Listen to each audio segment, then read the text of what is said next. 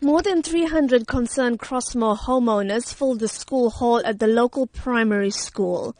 Many of these people are second and third generation Chatsworth residents living in homes that their grandparents were forced into during the Group Areas Act. They say that this is their home and that they do not want to feel threatened by land invaders. Since discovering the first attempts to put up a dwelling on March 20th, the community has set up a task team that manages concerns and contacts the relevant authorities to take action. Omi Naya heads up this team. She says the invaders have tried to start constructing in 6 confirmed spots in just 10 days.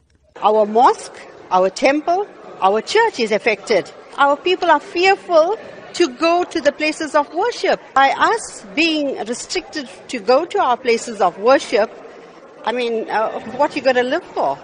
While the team acknowledges that the Land Invasion Unit, Metro Police and the SABC are working with them to monitor the area, they say they want active measures to be taken to make land invasion impossible. It is now the community who is going to cut grass, clean out bushes, cut trees. They have eventually tried to assist us. If they had kept and maintained the areas, we wouldn't be facing what we are facing at the moment.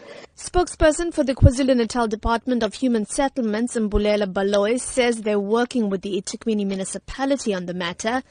In particular, are not allowing any more informal dwellings to be constructed in Crossmoor. But he says the process is not a quick one. It has been happening for quite some time. Hence, we have decided that we have to be hands-on on the matter. We are also exploring legal avenues like going to the court to get an eviction order. But we are also in consultation with people who have invaded land because we have to make sure that we do respect the provisions of the Prevention of Illegal Eviction Act. Earlier this week, the municipality's head of Parks, Culture and Heritage, Tembing Khozi-Ngobo, told the SABC that the municipality's stance on land invasions was to act firmly and swiftly. But the residents of Crossmoor feel that this is simply not happening fast enough. I'm Minoshni Pillay in Durban.